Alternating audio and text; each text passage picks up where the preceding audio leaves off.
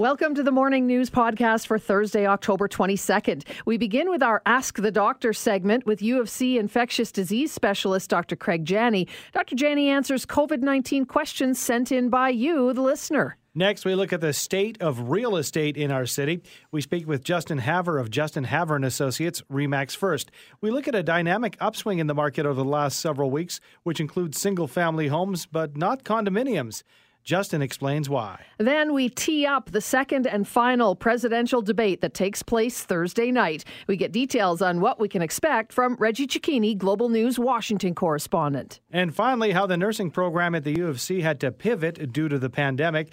Our Dave McIver looks at the challenges faced by such a hands-on curriculum. 7:09 now, and it is that time. We love when we are joined by Associate Professor, Department of Microbiology, Immunology, and Infectious Diseases at the University of Calgary, Dr. Craig Janney. He joins us now. Hi, Craig. Good morning, guys. Thanks so much for joining us. We asked for questions, and boy, we got a lot of them this time around. So let's get started, shall we? Okay, here's number one. So can you contact COVID through the cracks in your hands or skin caused by sanitizer and our dry conditions that we have right now? This person says, well, this is kind of a two-parter. They've been using gloves and sanitizing the gloves. So how about COVID through the cracks in the fingers? So the good news is no, this is an airway disease. So even if it was directly exposed to blood, there's no risk of infection. So cracks in our hands, hand sanitizer, not going to lead to any infections that way. And rubber gloves? Rubber gloves, they can work. I mean, they do. They're easier to clean on the outside. The hard part is remembering you have them and adjusting and making sure you do still treat them as skin and that they're clean. So the simplest is just keeping, your bare hands good and sanitized, either soap and water 20 seconds or hand sanitizer. Dr. Janney, this is the week that we've all been rolling up our sleeves and getting our annual flu shots. So this is a related question. Is it possible, once a vaccine is found, that it could be included in the annual flu shots that we get?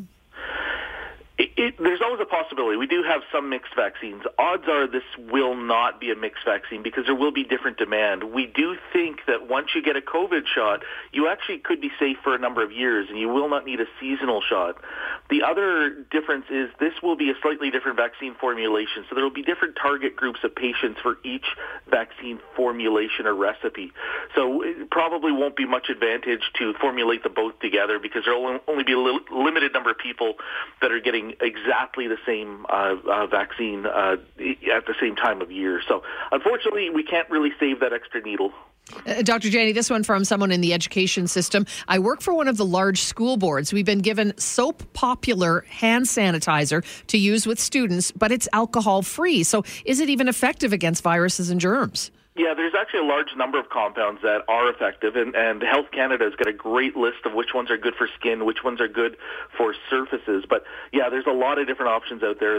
From soap-based products, we do know that, for example, dilute bleach will clean surfaces. So there are a lot of different chemicals, not just alcohol. And again, Health Canada is a great resource for that. Next one here, if buffets are super spreaders because of touching a common serving spoon, how does the virus enter the body? By touching the eyes or by licking your fingers? And I think last time you said that spread by surfaces was minimal. Yeah, so surfaces are minimal, but buffets have a lot of other things, and that is the customers line up and gather together, for example, at the food service. But there is some evidence, compared to, unfortunately, we saw yesterday 400 cases, that there will still be some cases that are surface transmitted, so things like common serving utensils, and they're exactly right. You end up touching your eye or touching your face afterwards. So it is still a possibility, although it may be a minor amount of transmission, it is still a very real possibility and something that if we can avoid it, we really need to do that. This is one we've asked you over and over again, but we'll ask it again. There have been reports that the long-term wearing of masks will detrimentally affect the brain. Is there any truth to this? Yeah, I keep going back and looking for the latest research, and I still see no evidence of that. We do see there absolutely are side effects, and there's a really comprehensive paper, and the number one side effect was fogging your glasses. There are some real, there is acne, there are rashes, and that's individual based, but I've not seen anything as far as lung, airway, or brain damage. This one is related yet unrelated. I find I have become a mouth breather with the mask on. Should I be concerned? No, I think that's a very common feeling. I think there's even, for a lot of people, there's a sense of panic even putting a mask on, and it's something we have to just train ourselves to get used to, and there's no need to worry about that, and you're probably in the majority. The only problem is you smell your own breath that way, so there's that. You got to be careful what you have before you put that mask on, that's right. Dr. Janney, where exactly is this second wave of COVID coming from? Is it not just a continuation of the initial attack gaining strength as the population relaxes and some ignore regulations? Yes, there we go. We got a substitute teacher for my infectious disease courses. Yes, exactly what's happening. So it's not a reintroduction of the virus in this case. In the past, it may have been a disease that burned itself out, but because of slow travel around the world, literally weeks or months on ships, it could be reintroduced. This one looks well embedded in our society, so it's always going to be there, and it's just whether it's up or down, how close are we following those guidelines. Here's one from Barry. What is the purpose of COVID-19 testing? I received a negative result from AHS, and they called me and told me to treat it like a false negative and continue to isolate. I had a symptom of a cough, no exposure to COVID-19. So based on this, there is no value in a negative result to allow you to return to normal. That's his statement. No, that's correct. But a lot of the people that are also getting tested are ones that have yet to develop symptoms and have been exposed. So we need to identify those people to ensure they self-isolate, but also to identify people who may, when symptoms begin to develop or worsen, do not hesitate in seeking medical assistance. So the testing is still critical. We need to know how the virus spreads, and we need to give you a heads up if you do have it. But it's a great point. If you test negative, that is not a green light to simply go back to work, because we do know we've several high-profile examples. People test negative on day 1, day 2, and then end up testing positive. So we do have to be careful. The test only works when the virus load is high enough to trigger the test. Okay, perfect. Another question here. If there is a vaccine, why is it important that everyone get the vaccine? Are there vaccines that are there ones that would take it to protected and still protect the ones that are not at risk? I'm not sure exactly what they're asking, but why is it important we all take the vaccine is the gist? Right. No, that's again a great question, and I often see that sort of argument that if we're supportive of vaccines, get ourselves vaccinated and we should be protected, and it doesn't matter what other people do. We have to remember there is no such thing as a 100% effective vaccine. Because humans are different. We're genetically different from each other. So the vaccine will work better in some than others, and there will be people in our community who cannot receive the vaccine formulation for medical reasons. We need to ensure that enough people are vaccinated to protect those people. And we don't know yet with the coronavirus vaccine how protective it is on the individual level. This may be the kind of vaccine that prevents us from going to the hospital, prevents us from going to the ICU, but we're still unfortunately going to catch a nasty cold. The more people that get it, the less likely it is you're going to run into that nasty cold in the community. Dr. Janney, we have some more questions, and more questions continue to come in. Can you stay with us for a couple more minutes? Of course. And he is here to answer your COVID-19 questions. Send us a text, 403-974-8255. More answers to your questions right now from Dr. Craig Jenney, Associate Professor, Department of Microbiology, Immunology, and Infectious Diseases at the University of Calgary. All right, let's get at it again here. Did we talk about the hot and cold surfaces yet? This is a big one here, I think. When do they live longer, the COVID-19 virus? If it's on a hot surface or a colder or freezing surface? Yeah, they seem to live longer on a cold surface, but we're still not entirely sure how big of a difference that makes in day-to-day life. So if we get down and freeze viruses really cold, minus 80 Celsius, they can last for years. Regular outside today, minus 2, minus 3, hopefully, I don't know, fingers crossed, with wet and sun and everything else, they're not going to last very long. Dr. Janney, this person says, I'm 50 years old. I've never had a flu shot. I've never had the flu. If you're someone who doesn't normally get that vaccination, should you because of COVID? Yes. And even without COVID, yes. So not only does the flu shot actually protect us from flu, which is important, we are seeing a lot of evidence that if you, for example, have to go to the hospital and you're exposed to flu, the flu shot actually saves older people from things such as heart attack and stroke as well. Oh. And that's about a 6-fold reduction in people that might have risk factors. So flu can be a trigger for other things other than a mild or irritating respiratory infection. It can trigger more severe health concerns. And studies out of Canada have shown over the last 10 years there is a significant reduction in people who are vaccinated. Wow. Next one here, other than taking vitamin D, what measures can we take to boost our immunity to the virus? So great question. Absolutely right approach. And believe it or not, really simple things. Lots of bed rest, stay hydrated, good nutrition, and if at all possible, keep the stress down a little bit. All of those impact your immune system.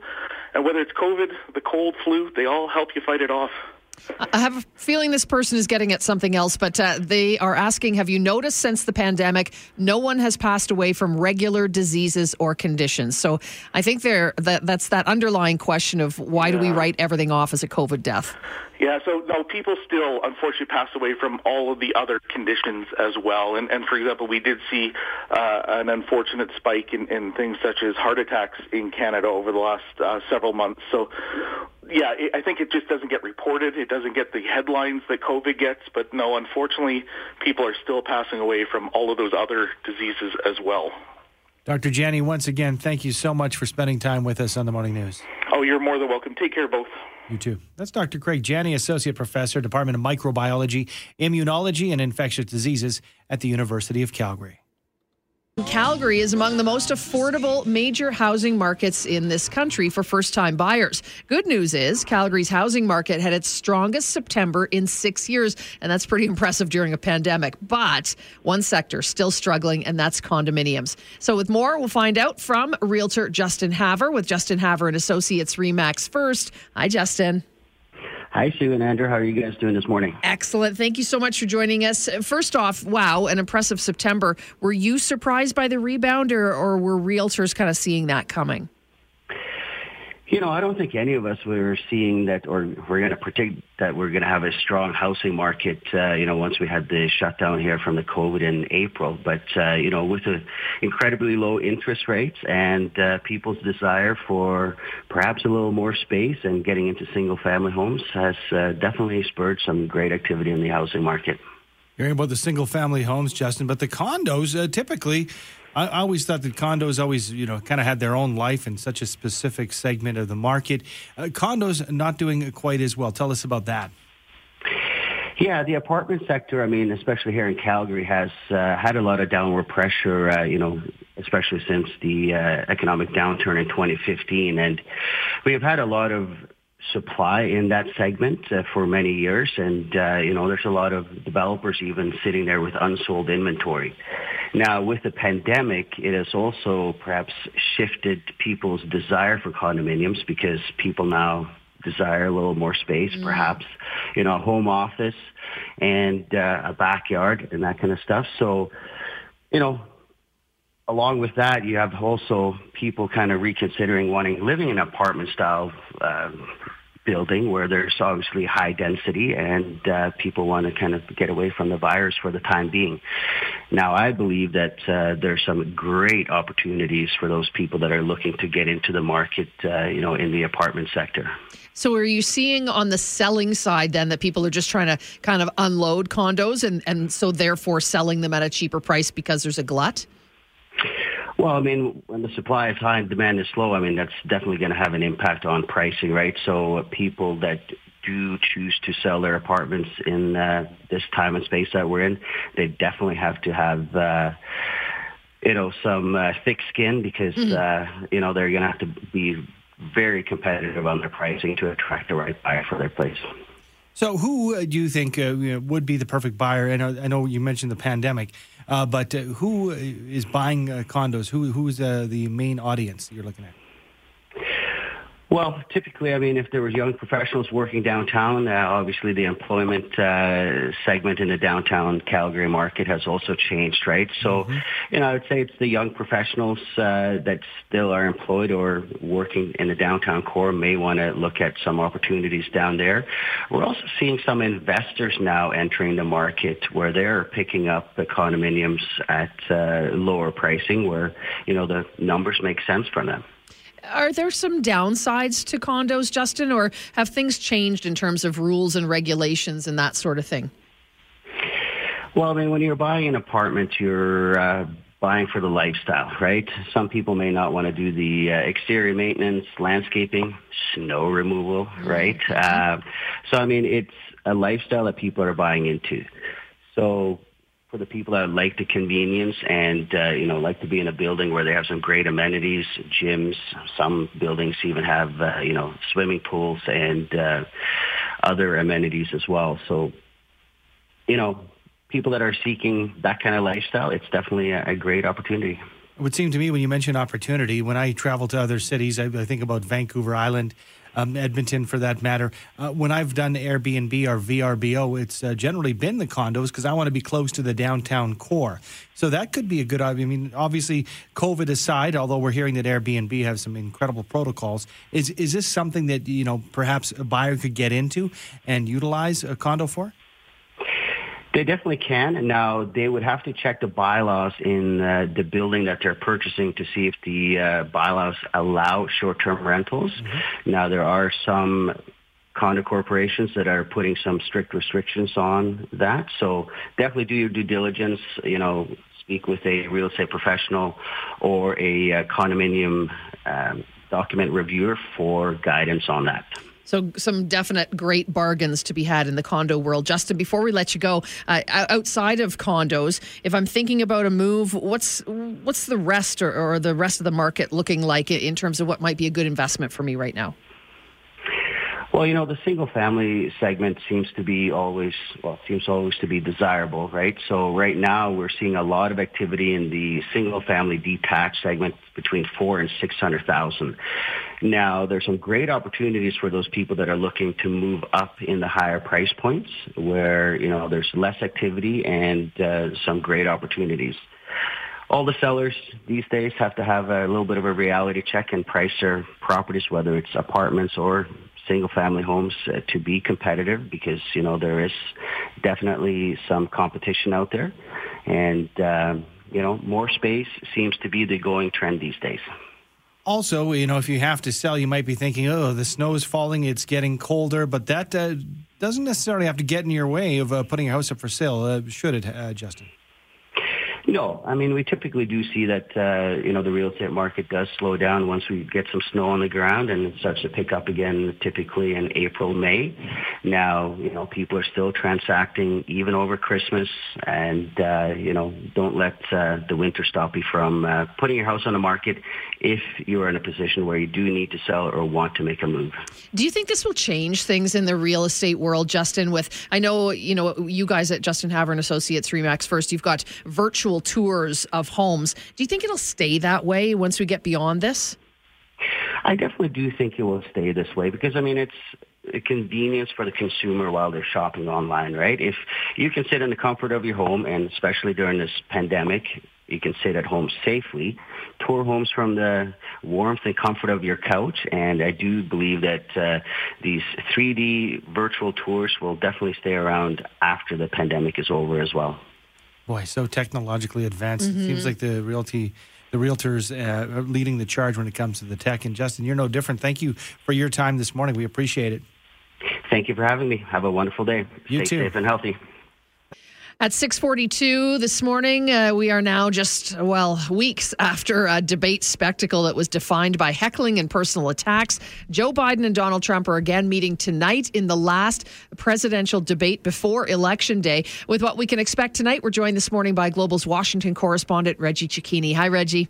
Good morning. Thanks so much for joining us. I think the most important thing we need to know about tonight is the mute button. Would you agree with that?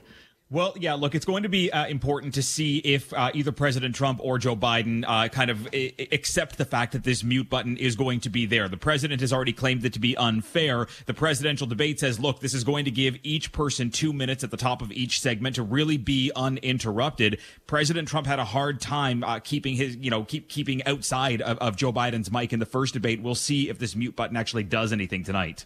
So I'm also hearing something, I'm not sure if this did come to fruition, that they might even take some minutes from the candidates when they go over, or seconds rather, when it comes to their allotted times. Is that correct? Well, so the way that they're trying to look at it is either taking seconds away, or if somebody goes over the allotted margin, by giving that additional time to the other person so that they can kind of stay in a similar style with each other. Because oftentimes if somebody does interrupting, it shuts the other person down. The other person gets to stand on the soapbox a little longer and get more of a message out. They're really trying to ensure that if this is the final debate, that each man should be given an equal amount of time to talk. Reggie, what are we expecting in terms of message and tone tonight? Do you think it'll be just more of the same?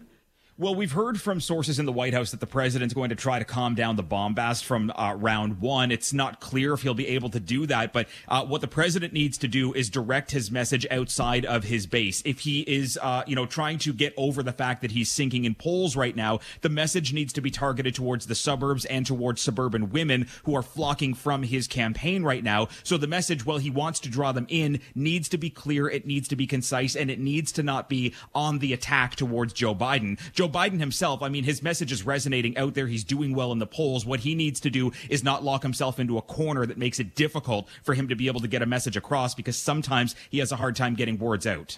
Perhaps a new topic added to the agenda for tonight's debate was the very late announcement yesterday by the FBI that they have detected interference from outside countries, both Iran and Russia. Tell us about the nature of this interruption. It was a very last-minute press announcement, but essentially it comes from a series of emails that were released across a number of states in early voting right now that were purportedly from the Proud Boys, telling people that if they didn't vote for Republican, if they didn't change their registration, they would, quote-unquote, be gone after by these people. The FBI intelligence officials say these were actually started in Iran as a kind of way to sow discord into the election process. They say Russia is also actively engaged in election interference, but they didn't give any information about that. It's important to note here that last night the DNI director, Ratcliffe, who was a Trump ally, said that this is an effort to actively hurt the president's campaign. It's hard to see how that would be, because these were active ways to intimidate Democratic voters. So there's questions about that. But then the FBI director came up and kind of undercut the president's messaging by saying this is not going to be a rigged election. So you really had two messages last night, but very few details came out of it. Yesterday was also the first time we've really seen former President Barack Obama hit the campaign trail in support of Joe Biden. And boy, he sure came out swinging, didn't he? Yeah, look, this is the strongest tool that the Democrats have in their war chest, is to have Barack Obama out there, especially in Pennsylvania, which could become a make or break state, depending on who wins it. But also Barack Obama has an ability to mobilize the Democratic base, especially in Philadelphia. Some of those counties in Philly, he took at 99% in his final term. So to have him out there saying, especially to Black Americans, do not get complacent. You didn't come out in 2016. Come out for Joe Biden. I'm telling you that. You know who he is. This could be that moment that the Democrats needed to lock in that double-digit lead that Joe Biden's been holding for weeks, if not months now. Double digits, is that still the case as we go into the debate tonight, Reggie? Yeah, double digits nationally, at least. In the battleground states, it's a much closer race in places like Arizona and North Carolina and Pennsylvania. But Joe Biden still is holding the lead. It just happens to be within the margin of error. So that's why there's this message for Democrats to not get complacent, kind of being told to act like they're still trailing in the polls and not holding slight leads. This is also why you see Donald Trump on the attack right now, heading to states that he should be winning right now and isn't. This is going to be a neck-and-neck race, and all eyes are going to be on some of those key battleground states, but mostly North Carolina, Florida, and Pennsylvania. Donald Trump needs them if he wants to win. And you're not kidding about the polls. We saw last time around how much water they held, and it wasn't much. So thank you so much for joining us. We'll be watching the debate tonight. Appreciate it, Reggie. Thank you. That's Reggie Cecchini, Global's Washington correspondent. 8:42, he's our sports guy and our man on the street. Dave McIver wanted to find out how one of our most hands-on university programs was managing through this pandemic. Dave chatted with an associate dean at the U of C to get an understanding about how the nursing program has had to adapt during COVID-19, and also got one student's experience working online and her transition into hospital.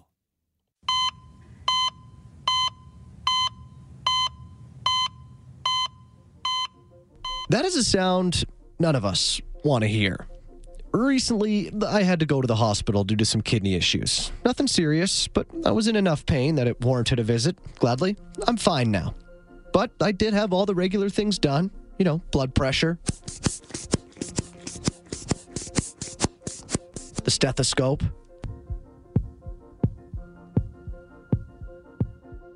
and so on and so forth. And as the nurse took some blood, I got to wondering, what about our next class of nurses?